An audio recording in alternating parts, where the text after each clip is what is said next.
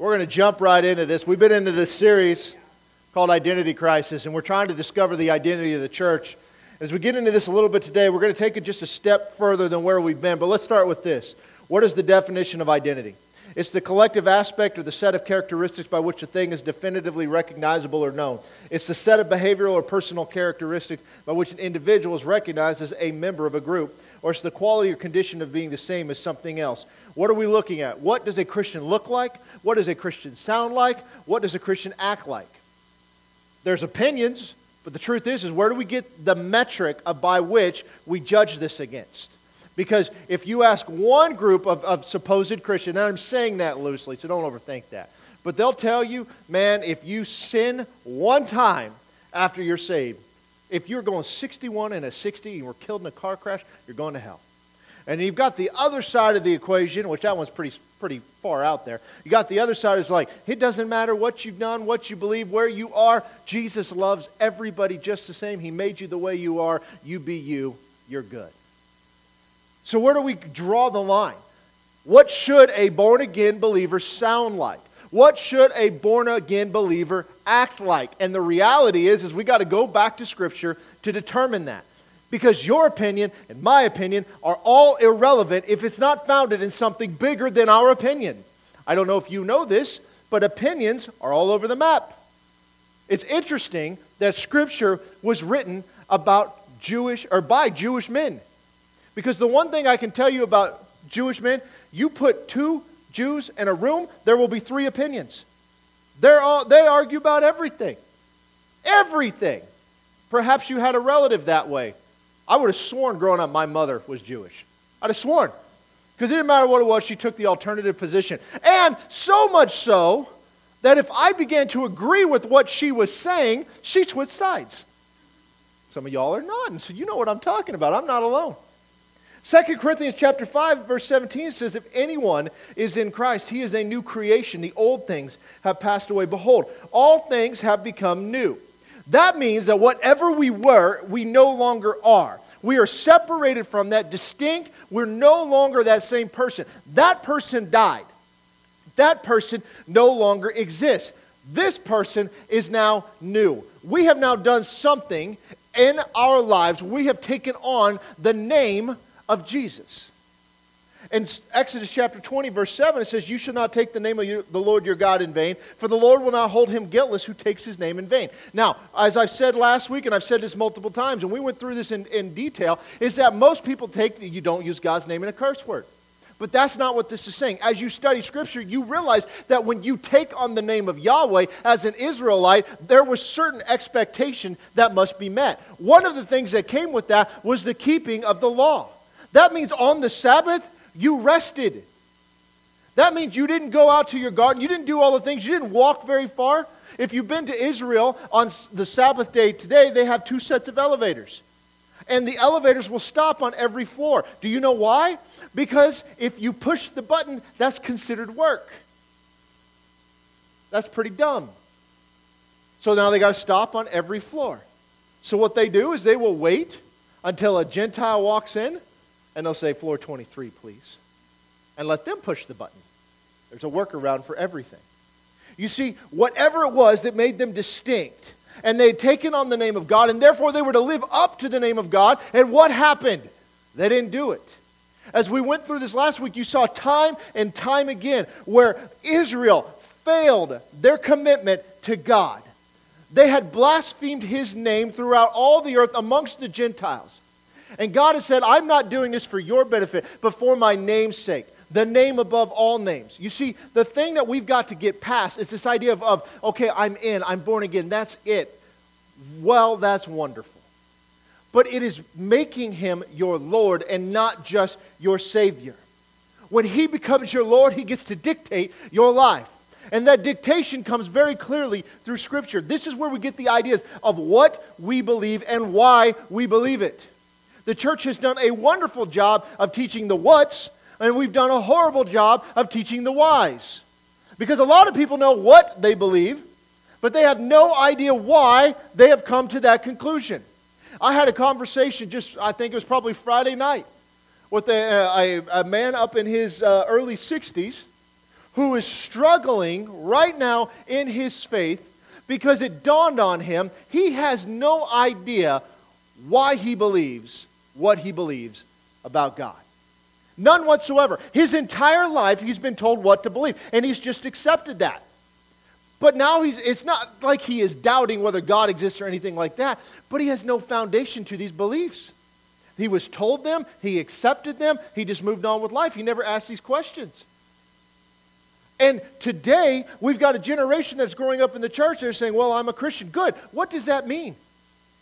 I went to a camp a few years ago, and I was teaching on how we know the gospel is true, and we had to get down to what the gospel is. And that question is something I ask every time I go to these things, is what is the gospel? You know what the number one answer is? It's the good news. You know what my response is? Great. What's the news? And why is it good? And most of the time, they can't give you any foundational answer. They couldn't turn to Scripture and say, here is the gospel.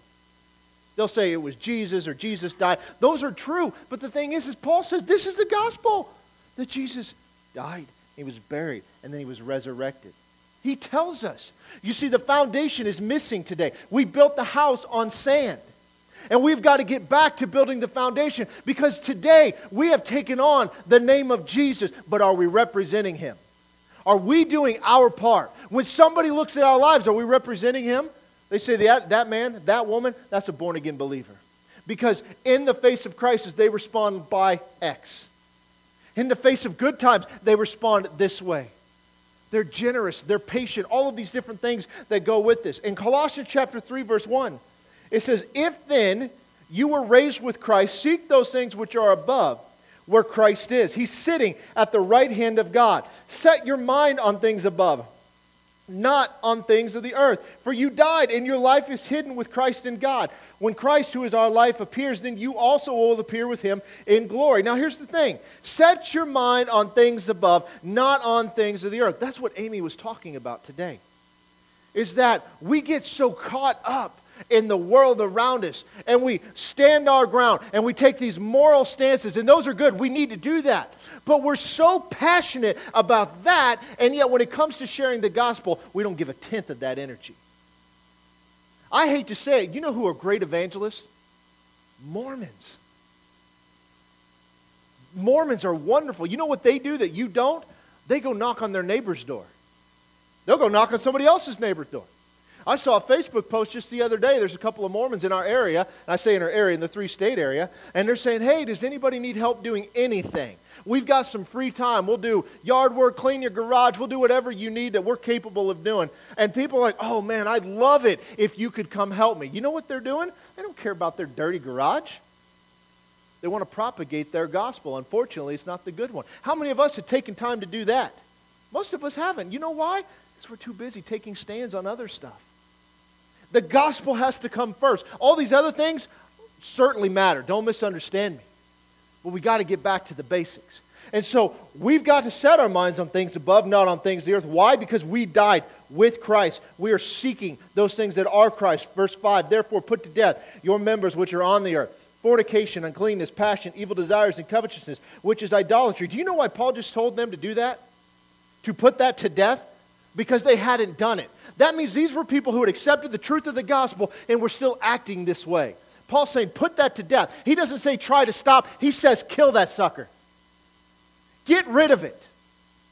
Because of these things, the wrath of God is coming upon the sons of disobedience, in which you yourselves once walked when you lived in them, but now you yourselves are to put off all of these: anger, wrath, malice, blasphemy, filthy language out of your mouth. Do not lie to one another, since you have put off the old man with his deeds, and have put on the new man, who is renewed in knowledge according to the image of him who created him. Therefore, where there is neither Greek nor Jew, circumcised nor uncircumcised, barbarian, Scythian, slave, free, but Christ is all in all. So all of these things we have put to death because we have risen with Christ. We are new, and we need to act new.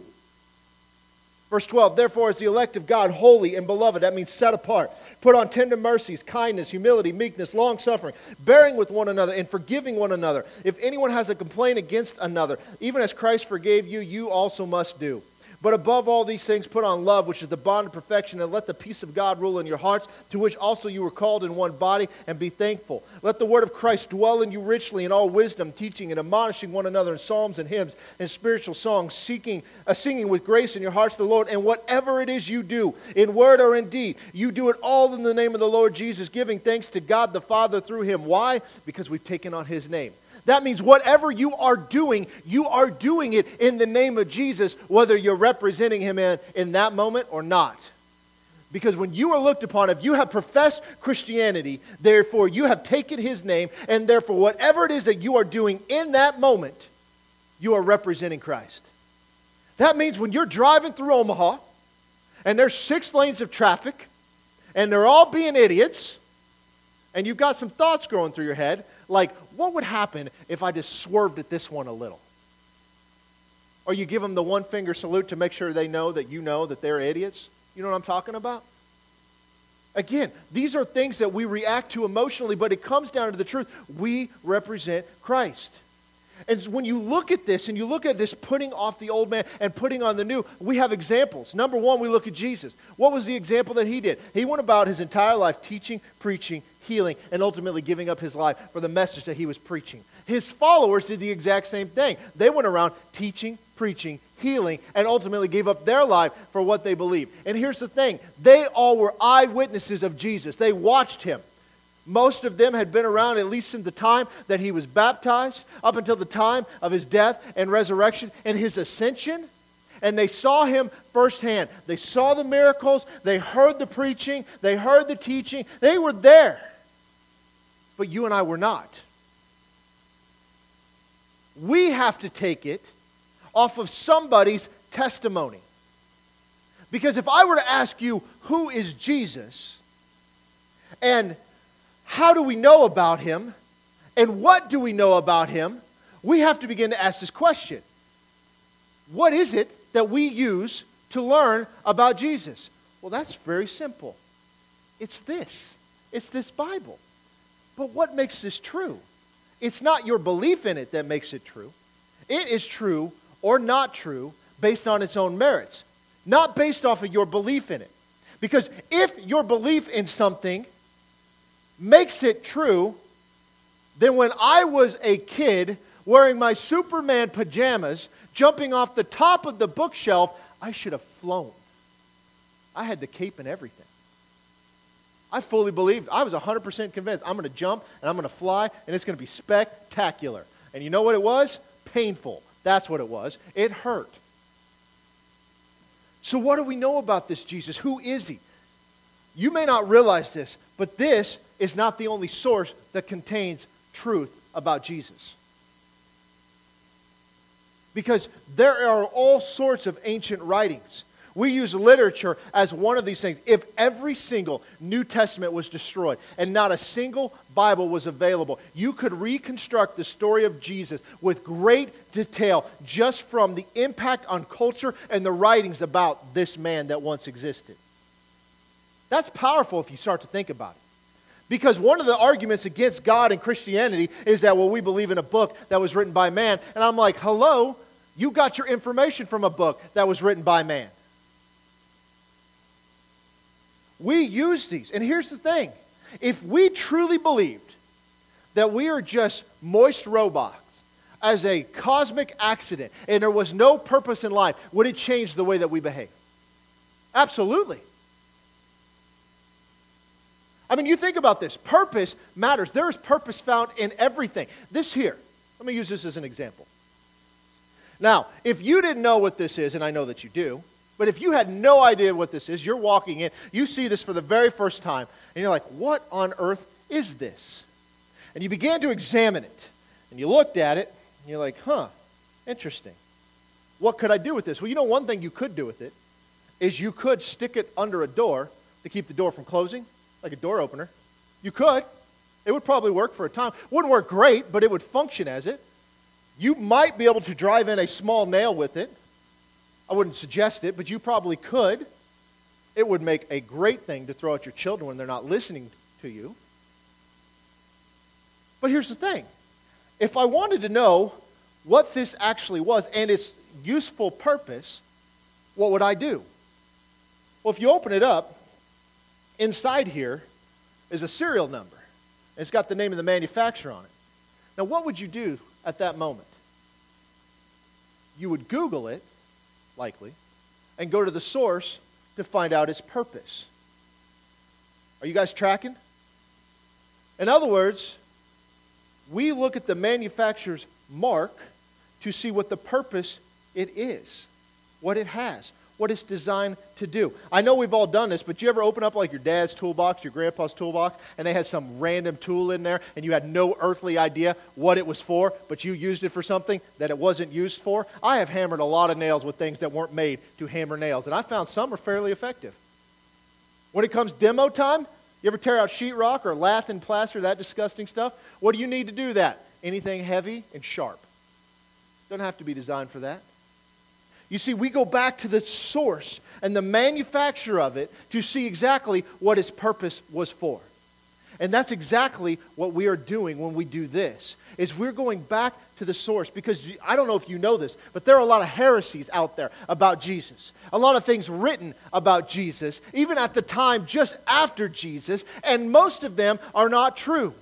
But you got all these scholars out there that are telling you, oh my goodness, Jesus had a wife, or Jesus did this, or Jesus did that. You've got people today that are like, well, Jesus wouldn't do that. He wouldn't say this. He wouldn't act that way. Oh my goodness, you're not representing him. The thing is what would motivate a person at that point to write a heresy about Jesus, and what would motivate a person today to tell a heresy about Jesus. There are three things that are components of every single basic lie that is out there. Or when you talk to like detectives and things like that, there are basically three things that are behind every crime scene. Okay? There's a financial greed component, a sexual lust component, or a pursuit of power. It can be more than one, doesn't have to be all three. But these three things are at the undergirding of every one of these. A financial greed, in other words, there's money at hand. A sexual lust, in other words, they're looking for something like that. Or a pursuit of power. I want to have power over people. And so the truth about Jesus is that we have, the liar must stand upon in order to tell those lies. In other words, they're mixing half-truths in there. Some components about him. And these early confirmation about Jesus, they would twist these stories back then and create these heresies. These non-canonical authors is what we call them. In other words, they're not a part of the canon of Scripture, but there's all these writings. Why would they do that? The first reason, they're trying to fill in the gaps. Because I don't know if you know this, but there are gaps in Scripture as far as time of what Jesus was out doing. Because it does not confirm or tell everything that he did. Why would they want to fill in the gaps? Because they're looking for something called nuance. There's a hidden truth in there, a claim that only they know. And you have to come to them in order to know it. I know something that no one knows, and if you want to know, you better follow me, because that's how you're going to find it out. The other part is that they want to support a heresy. So if you're making a claim about Jesus, or you're making a claim at all, if you get the guy who started it all to confirm it, then it gives some credence. And how do you know if it's true or not? Were you there? No. Kind of like these memes you see online, Abraham Lincoln that says don't follow memes or whatever. All of these different things out there. I mean, somebody is going to fall for that stuff. There is a reason Nigerian princesses are looking for people to send money to, because people fall for it. And we've got this part here. They're supporting a heresy. They're people who held to a religious worldview at that time that was contrary to God, but if they could get Jesus to support their idea, then it would give credence to their teaching. And you see Paul constantly addressing Gnostics in the New Testament. And Gnostics just means knowledge. They were searching for this esoteric knowledge. And so they would say, well, yes, Jesus said this. Jesus taught this. And they would begin to write these stories. And people would begin to believe it. The third part, and I said this, is to acquire power from some esoteric secret. You will be enlightened, or you will be saved if you only know what I teach. We see these exact same things happening today. That people are making claims about Jesus. Well, Jesus never said, or Jesus taught. We have to do something. We have to go back to the source. We have eyewitness testimony about him. We have eyewitness testimonies and writings about his life. We have prophetic writings about what he was coming to say and to do, and things took place in that nature. We have to go back to the source. You don't get to just claim that Jesus said. It would be no different if Kyle wasn't sitting here today. Okay, but everybody knows Kyle. I'm picking on you because you're closest to me, okay? My wife is, but I have to deal with that when I go home. You have to deal with this when you go home. So it's different. I don't mind making problems for other people. But if I said Kyle told me that she loves tropical snow, right? Right. She's, whatever. It's her in fact, it's the only thing she ever eats. What would you do to test that? I would go to the source. I would go and ask her, Kyle, did you really say this? Of course not, because she's a hater. Jalapeno, but there you go. You see, the thing is that we're no longer doing that. We are regurgitating things we've heard without ever checking the source. In other words, we know what it is that we believe because we've been told something. And we've accepted that something as truth. But we've never asked the question, why is it true? And this is the world we live in today.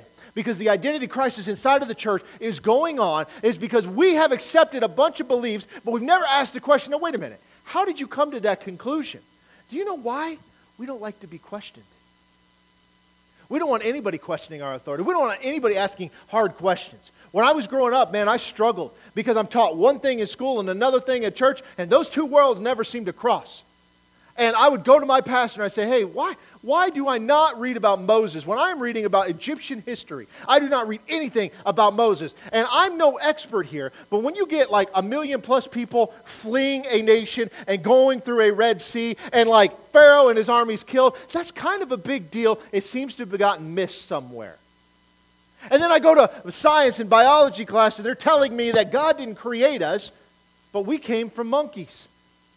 It's the goo to you via the zoo. This is how we got here. It was a cosmic belch, and it blew up. And when it blew up, it created everything. And here we are today, and it's wonderful. But the Bible says this. And you know what his response was? You just got to believe. Is that a good response? But that is the response we get, isn't it? You have to have faith. Now, I was willing to deal with that. But many today aren't. Because there was always this tension that I just couldn't address. And it's like, okay, fine, I don't understand everything. I'm no expert in Scripture. I'm certainly no expert in biology. It just is what it is. You're wrong, and you're wrong because I say you're wrong. That's a problem. You see, deception is going around the world today because we don't stand on truth. We stand on what we want to believe. The reason that Jesus is being portrayed as some hippie flower child that just accepts everybody the way that they are and he loves them just the way that they are is because not only have we changed the description of Jesus, we've changed the definition of love, we've changed the definition of all sorts of words to make it fit what we want to be true. And because of that, we should go back to the source to see if what is being said is true. But what do? That makes sense to me. That's good enough. This is the world that we're in today. This is beyond just biblical stuff. This is everything around us. We never ask these questions. These lies are being perpetrated, and these things are going forth, and they're questioning Scripture, and we don't even know why we believe Scripture. We just believe it. And your belief in it doesn't make it true, no matter how hard you want it to be. I mean, goodness. Look at Genesis chapter 3. We've seen this happen over and over. Verse 1, now the serpent was more cunning than any beast of the field which the Lord God had made. And he said to the woman, has God indeed said, you shall not eat of every tree of the garden? And the woman said to the serpent, well, we may eat of the fruit of the trees of the garden, but the fruit of the tree which is in the midst of the garden, God said, you shall not eat it, nor shall you touch it, lest you die. And the serpent said to the woman, you will not surely die, for God knows that in the day that you eat of it, your eyes will be open, and you will be like God, knowing good and evil. And the woman saw that the tree was good for food, and it was pleasant to the eyes, and a tree desirable to make one wise. And she took of its fruit and ate, and she also gave to her husband with her, and he ate. And then the eyes of both of them were open, and they knew that they were naked, and they sewed fig leaves together and made themselves a covering. Now, I'm not going to go into a lot of this because we've been teaching through Genesis on Wednesday nights, but here's the bottom line. What did he do? He questioned the undergirded authority. And her response was one of, well, he did say, but then he came back and he says, yeah, but you're not going to die because God knows that you'll be just like him. And she began to question, she's like, it looks good. I bet it tastes good. And I want to be wise. So she fell for it. That's no different than Jesus embraces you the way that you are. It's the same thing that we're doing today. We begin to question God's words, and because we're not solid in our foundation, we'll be like, well, maybe that is true. 60-plus-year-old man calling me on a Friday night asking what would be rudimentary questions under most circumstances because he's had an awakening. He's realized his entire life he has all these beliefs, but he has no foundation. In Matthew chapter 4, verse 1, it says, Then Jesus was led up by the Spirit into the wilderness to be tempted by the devil. And when he had fasted for 40 days and 40 nights, he was hungry. And when the tempter came to him, he said, If you are the Son of God, command that these stones become bread. And he answered and said, It is written, Man shall not live by bread alone, but by every word that proceeds from the mouth of God. Now there's a whole lot going on here, but he's tempted, and what was his response? Going back to the Word of God. Okay? We're just going to leave it at that for today. Then the devil took him up in the holy city. Where's that? It's Jerusalem. To the pinnacle of the temple. And he said, If you are the Son of God, throw yourself down. Now what's he doing? He's questioning his positioning. Because Jesus has not declared himself to be the Son of God. Satan is not all-knowing. All right? He may be literally asking the question because he's not sure, but I'm going to figure it out. If you are the Son of God, throw yourself down. Why would he say that? Because it could happen. For it is written, He shall give His angels charge over you, and in their hands they shall bear you up, lest you dash your foot against a stone. And Jesus said, It is written again, You shall not tempt the Lord your God. Now what did he just do there? He quoted Scripture. Before he questioned, in the garden, he questioned the words of God. And then he placed doubt on the words of God. And here, standing next to the Son of God, not only did he say, If you are, do this, then he says, Here is what Scripture says. Is that what Scripture says? Absolutely. It's a direct quote out of the book of Psalms. Is that what Scripture means? No. Or we could all go bungee jumping without the bungee. Like if you want to go skydiving, you only need a parachute if you want to do it twice. Verse 8, again, the devil took him on an exceedingly high mountain and showed him all the kingdoms of the world and the glory. And he said to him, All these things I will give you if you fall down and worship me. And Jesus said to him, Away with you, Satan. For it is written, You shall worship the Lord your God, and him only shall you serve. And then the devil left him, and behold, angels came and ministered to him. 2 times we see 2 examples of a tempter coming in and questioning the authority of the word. One of which, Jesus uses Scripture against Scripture to overcome the temptation. What did he do? He went back to the source. You see, the problem we have today is in the church today, we are moved by what we want to believe as true and what feels good in the moment. We are moved in this world and we allow things to go on because we will not boldly take a stand. If Jesus was faced not by Satan himself, but by any man that came to him and began to make those same accusations and those same questions, how would he respond? In the exact same way. But how does the church today, when culture around us is on its way to hell as fast as it can get there, is questioning the Bible and twisting Scripture, what do?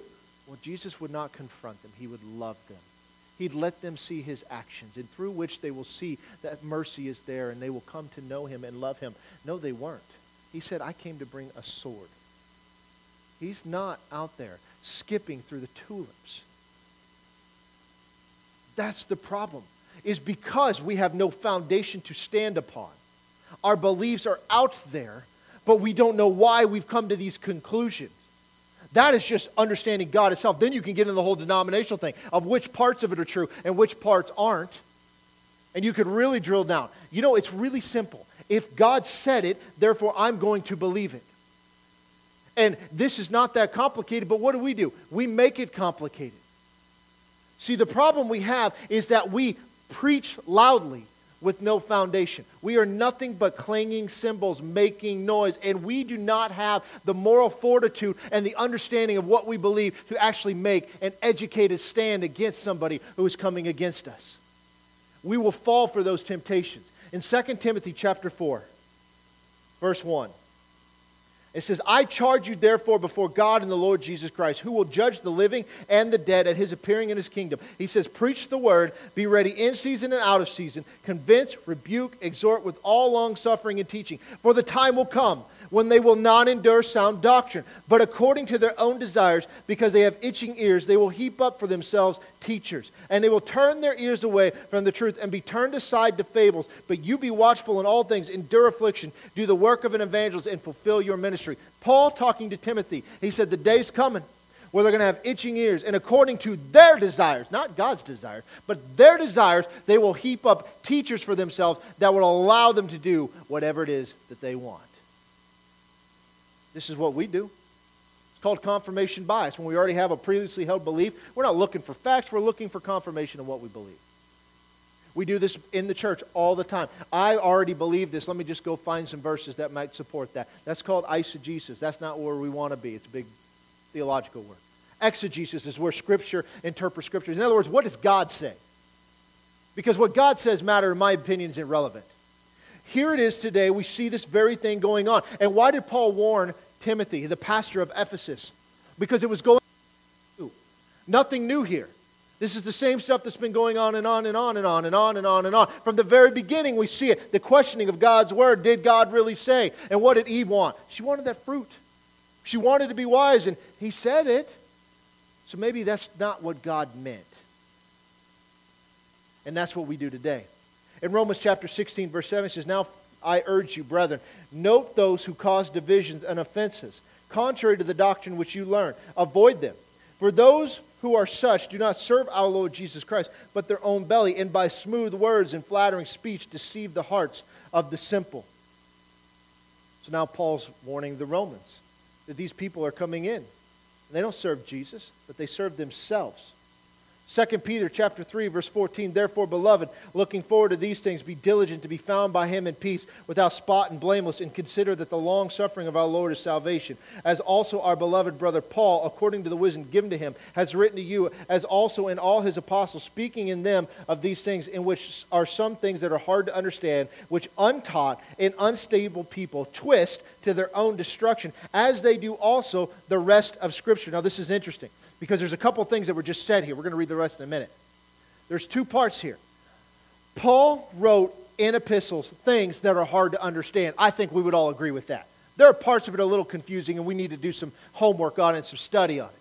But untaught and unstable people twist their own to their own destruction. In other words, they're making truth claims about it, but they don't know why they're saying that.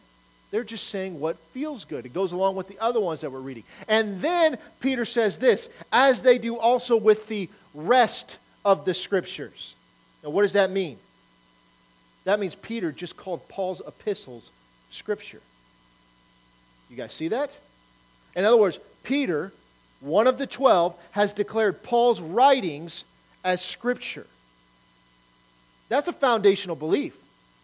Why did Paul's books get picked up and the rest of them not? Because he was writing Scripture. You guys see that? This did not happen at the Council of Nicaea. This happened because it was the truth. Verse 17, you therefore, beloved, since you know this beforehand, beware lest you also fall from your own steadfastness, being led away with the error of the wicked, but grow in the grace and knowledge of our Lord and Savior Jesus Christ. To him be the glory both now and forever. Amen. So he's telling them, you know this going in. Beware, because you can fall just like they did. And what does he say at the end? Grow in the grace and knowledge of what? Our Lord and our Savior. You see, there's two parts there. A lot of us have made him a Savior. Few of us have made him our Lord. 1 Timothy chapter 4, verse 1. Now the Spirit expressly says that in latter times some will depart from the faith, giving heed to deceiving spirits and doctrines of demons, speaking lies and hypocrisy, having their own conscience seared with a hot iron, forbidding to marry and commanding to abstain from foods, which God created to be received in thanksgiving by those who believe and know the truth. So who said this?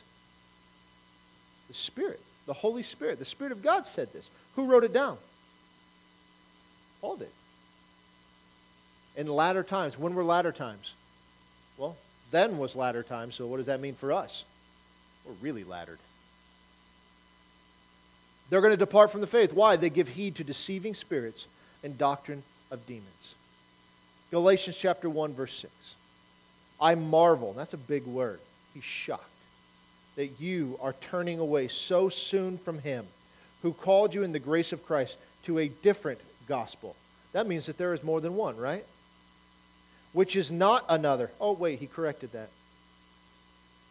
But there are some who trouble you and want to pervert the gospel of Christ. But even if we or an angel from heaven preach any other gospel to you than what we have preached to you, let him be accursed.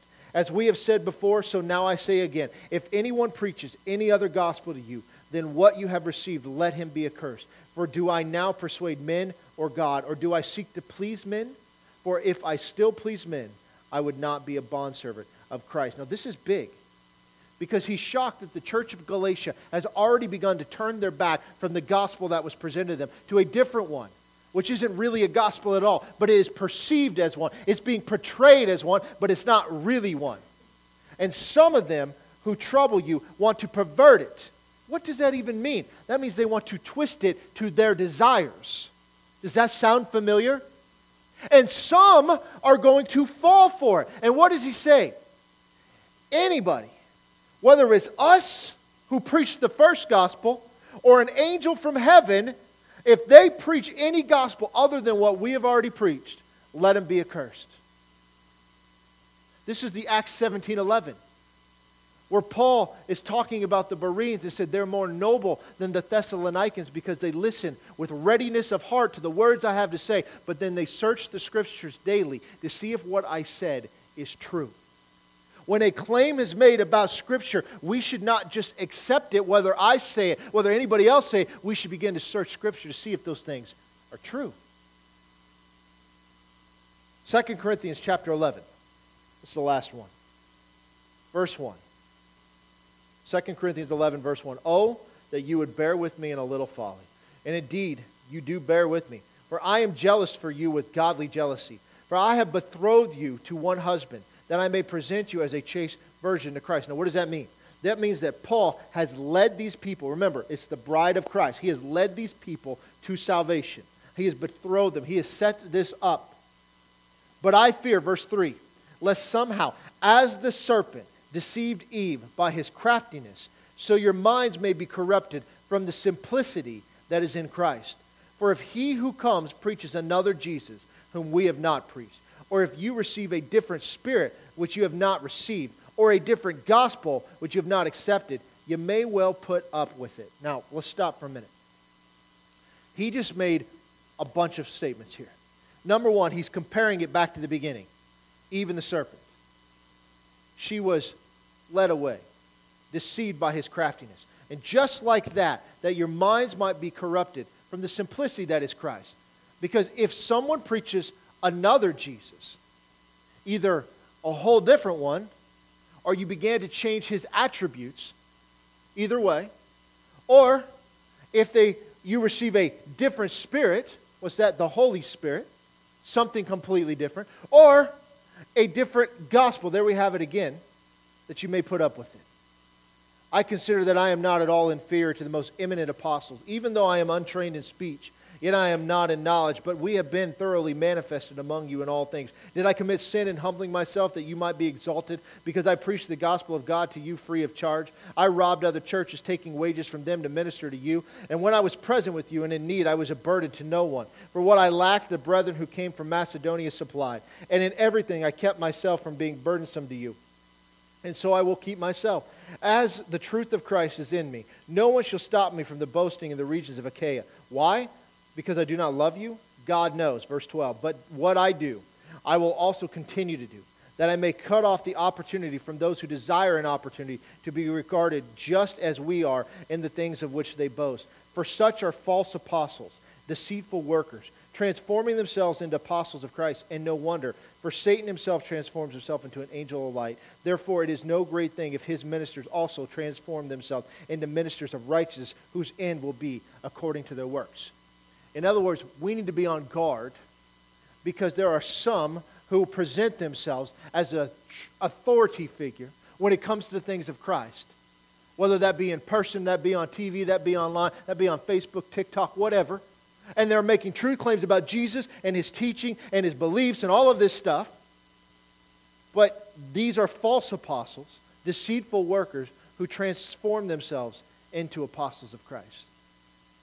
You see, we are guided away. The reason we don't have an identity as a church today is because we have no foundation that has been laid upon.